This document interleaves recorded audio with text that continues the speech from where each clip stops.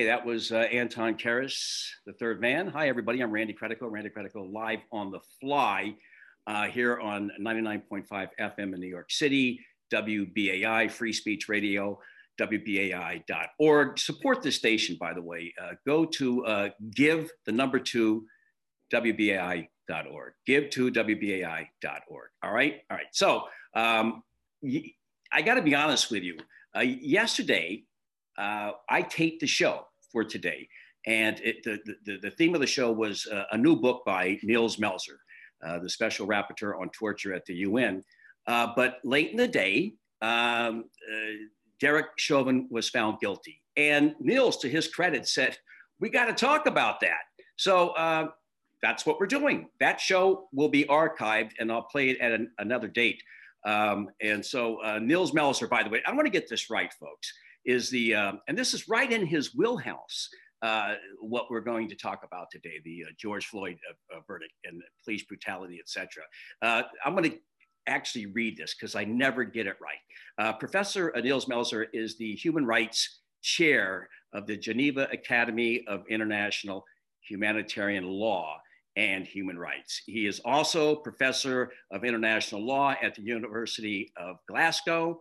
On November 2016, he took up the function. Now dig this, this is a long acronym, if I were to spell it out as an acronym. UN Special Rapporteur on Torture and Other Cruel, Inhuman, or Degrading Treatment or Punishment. Boy, that's a lot, Professor Melzer. Is that what I call you, or Dr. Melzer? Just call me Nils. Okay, I'll call you Nils. Thank you for calling me up yesterday and wanting to change the format of today's show, or the theme of it. And so we spoke yesterday. You know, the jury did find Officer Chauvin guilty on all 3 counts. What was your initial reaction? What is your reaction right now after mulling it over? Well, thanks, Randy, for having me back on the program. I mean, I fully agree with that verdict. What we can see on the video footage that was made of the arrest and killing of George Floyd is a clear example of senseless police brutality and total disregard for human life and dignity, and for which there can be no justification whatsoever. Right. So, but let me ask you this. I mean, it's been argued that Officer Chauvin was carrying out a lawful arrest. So talk about the rules that govern the use of force by police officers.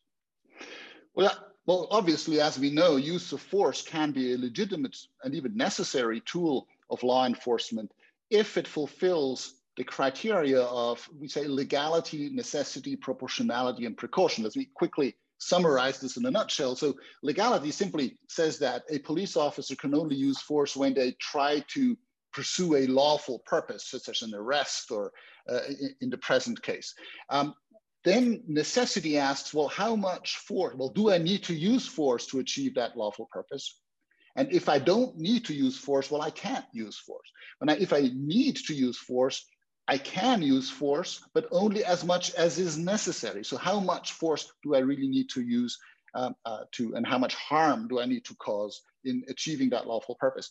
And then the third criterion of proportionality asks, well, the minimum harm that I'm likely to cause with that necessary force, is that really justified in terms of the seriousness of the crime I'm trying to address?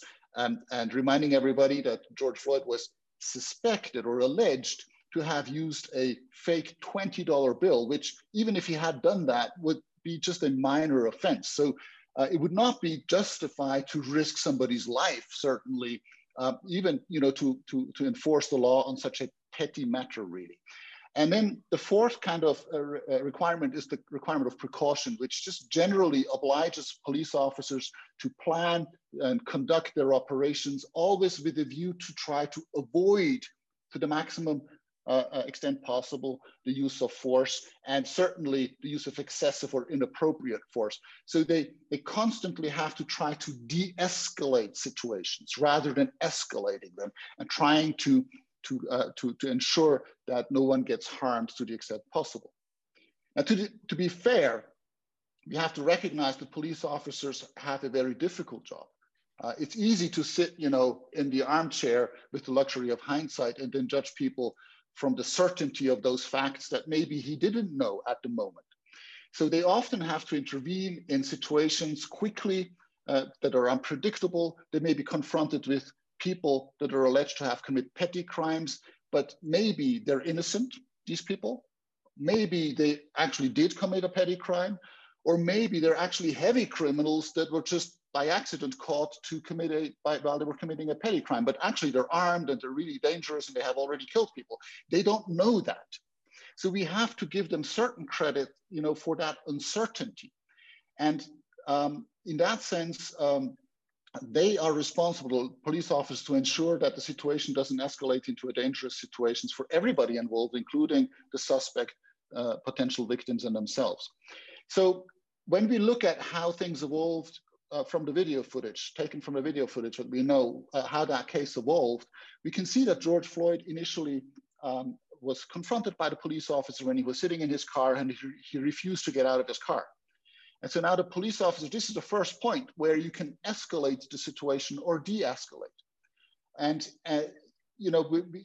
we can see that he was forcibly dragged out of the car. He was a big man, so perhaps the police officers were afraid that he would be stronger than they were and tended to use more force and actually pull him out of the car at gunpoint.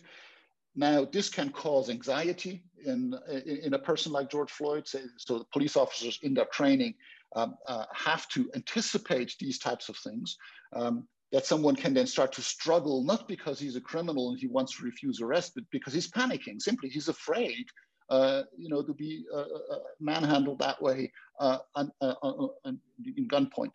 So I think there we can see that we have a clear escalation of the violence happening, and he's being wrestled to the ground when he doesn't want to get into the police car and taken into that position in which he died 9 minutes later, where Officer Chauvin was kneeling on his neck. At the latest, at this point, when he was on the ground, even if we don't discuss what happened before, whether it was appropriate or not, now George Floyd is 100% under control by the law enforcement officers, and they become 100% responsible for his life and well-being. And so here, they should have stabilized the situation, handcuffed him in a position where he cannot escape, but where he can freely breathe, he can relax, we can de-escalate, we can talk to him, calm him down, explain that, look, nothing dangerous is going to happen. We just want to know who you are and what really happened with that $20 bill. Don't be afraid. You can calm people down. You have to calm them down. But what we can see here is that from that point on, clearly the force that was used was excessive. It was not necessary. George Floyd did not resist. He could have been stabilized in that situation. And that was clearly visible to everybody around. I mean, even bystanders who have no experience, they're not medical doctors, they're not police officers. They just immediately saw this is a dangerous situation, the person can die. And they try to draw the attention of the police officers to that risk. And the three officers simply refused to take that into account. And that's where the criminal responsibility clearly comes in, and where I have no doubt that this is excessive use of force. And so the verdict, in my view, is absolutely justified. All right. Well, let me just say this, that the, Chauvin's behavior, as you know, has been condemned by the police chief of that city and other officials across the country. Does this mean that he is the proverbial bad apple in an otherwise healthy police force in this country? Well, I think that it's obviously difficult to say from the outside, but when you look at his behavior, I don't think that is the case. I don't think we can also say that justice has been simply served in this case completely. It has been served to a certain extent, that the individual has been held to account, as he should be, for a crime he has committed. Officer Chauvin, that is, in this case. But clearly justice cannot be returned by a verdict like this to the family, you cannot return George Floyd's life, the friends. So the damage is irreversible. And so here we have to look at this very serious event and look what is the background of this. The narrative of the bad apple is a very dangerous one because it somehow suggests that we have a scapegoat, that this person has committed a crime, he is the bad guy, and everybody else can basically wash their hands in innocence. And that's not the case here, because bad apples don't grow on healthy trees. You see, already the Bible says, by its fruit you shall know the tree. And this is really a proverb that is true. Even in healthy military and police forces, there can be individuals that have become bad apples. That's true. It does happen. They betray the values of the force. They violate the law. But such real bad apples, they have long, let's say, fallen off the tree, and they know it.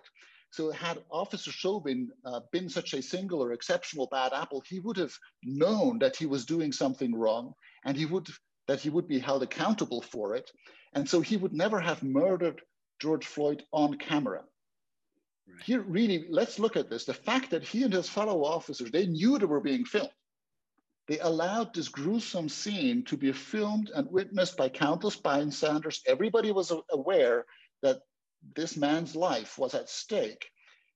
This shows that these officers were genuinely convinced that they were almost entitled to kill George Floyd, or certainly to put his life at risk, and that they did not have to expect any form of accountability for it. But this kind of attitude is the product of a rotten tree. It's not a bad apple, it's a rotten tree, a police culture that has gone out of control. Wow. That does not, let me just clarify this. I think it's very important. I'm not saying that every police officer is a criminal. You know, I genuinely believe that, look, like everywhere, in all professions, police officers, most of them are doing their best to carry out their very difficult job in respect for human rights and dignity and with minimal resort to violence. But the sheer number of cases we see of people that get needlessly brutalized or even killed by police officers, not only in the US, but throughout the world, that shows that we have an increasingly misguided culture of tolerance and impunity for police violence. Yeah, it seems to be an epidemic during this pandemic of police misbehavior. It is widespread. We are talking with Nils Melzer, the Special Rapporteur on Torture at the United Nations. I'm Randy Credico. This is Randy Credico live on the fly on 99.5 FM in New York City. We are talking about the George Floyd verdict. I want to continue. What, in your opinion, are some of the reasons for this misguided police culture? Well, I believe that it has a lot to do with the identity that police officers give themselves, that the police have basically lost any sense of duty to serve the community. Instead, they perceive the population as an enemy. And let me tell you, here's why, in my view. In the last decades, particularly since 9/11, we can witness an increasing militarization of the police, not only in the US, but throughout the world. We have blurred the distinction between war and peace. We are in a constant war against terror, both abroad and at home. Police are increasingly trained and equipped in the same way as military forces, and they even dress like military officers. So it is no surprise that they develop the same attitudes that are similar to military forces, that operate in hostile environments of war. So everyone could be a terrorist. Every citizen is a potential enemy. So with this attitude, we no longer strive to serve and help and protect the community, but we believe that we have to fight and control and subjugate the community. It's like they're an occupying force, right, as it were, right? Well, who is responsible for this development? I mean, how do we change this? And what are your recommendations for change? Well, of course, individual officers do have their own individual responsibility, and they have to be held to account for criminal conduct, such as it has been done now with Officer Chauvin. That's important. But it really is also the force as a whole, the commanders, and in particular, the political leadership, the state governors, and for the federal police, military forces, and intelligence services, also the the presidency and their administration, which bear the primary responsibility for fostering a culture of service and transparency and accountability. You cannot, Randy, you simply cannot tolerate military forces committing war crimes abroad, such as those that are shown in the infamous collateral murder video, another infamous video, or you cannot have the CIA kidnap and torture countless people around the world as a matter of policy and not prosecute any of these atrocious crimes, but grant impunity to criminals in uniform, basically, and then expect your law enforcement officers at home to abide by the law and treat your own citizens with respect and dignity. It just doesn't work like that.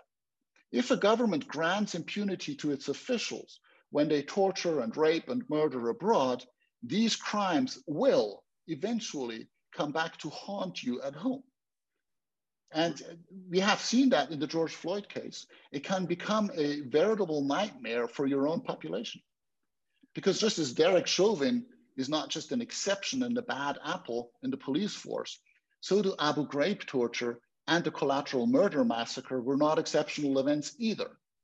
So in all these cases, we happen to know about these facts because they have been filmed or photographed. Otherwise, we wouldn't know about it. But in all those cases, therefore, these are only the tip of the iceberg, the visible tip of the iceberg of a huge hidden kind of part of murder and torture and abuse that is being kept secret and classified, and that the government does not want the American public and the world public to know about.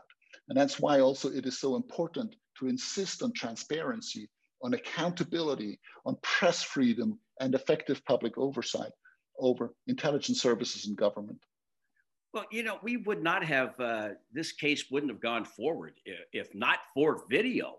And everyone responded to the video, politicians, activists, around the world, not just in the US, around the world.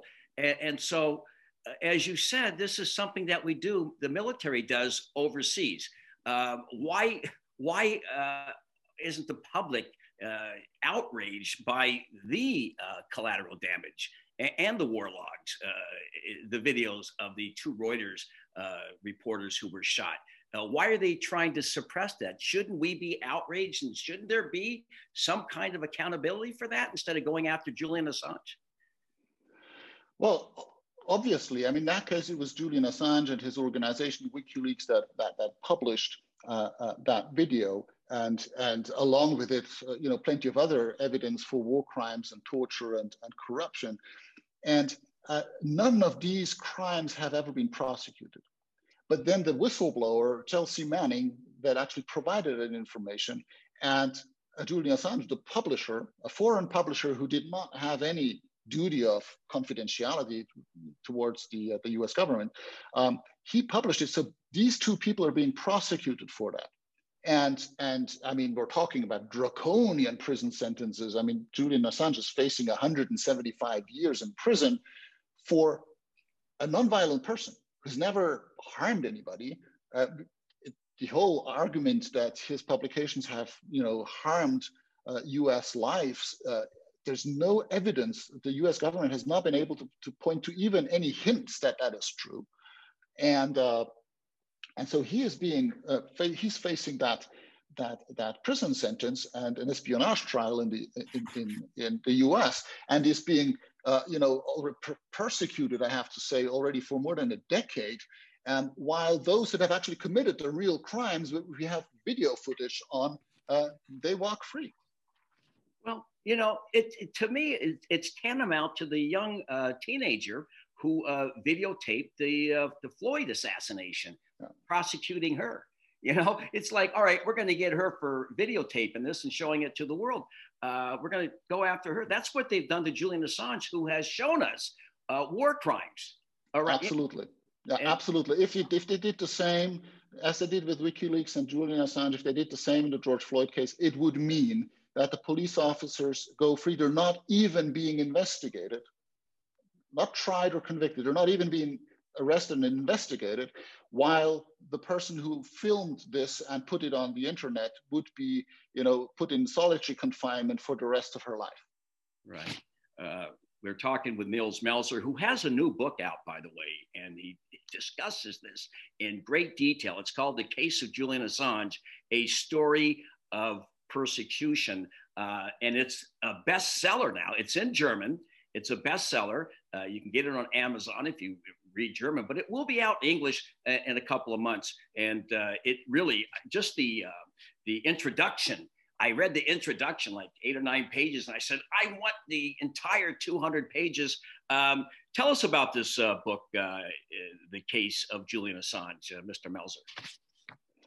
Well, yeah, usually special rapporteurs of the UN don't write books about individual cases because, when we observe cases of torture and ill treatment, we intervene with the governments and through diplomatic channels. And then the governments who have mandated me to do that, to investigate these cases, well, then they take over and investigate the case and bring perpetrators to justice.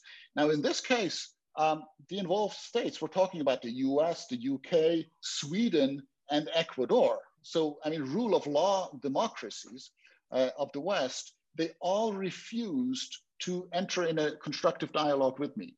They refused to answer my questions, to give me the evidence I needed, so I couldn't investigate it, and they refused to take measures to protect Julian Assange's human rights. And so when I did that, I did follow-up letters, I informed the General Assembly in New York, I informed the Human Rights Council in Geneva and the High Commissioner, and there was no reaction. It's just like a dark family secret that everybody knows about, but no one dares to talk about.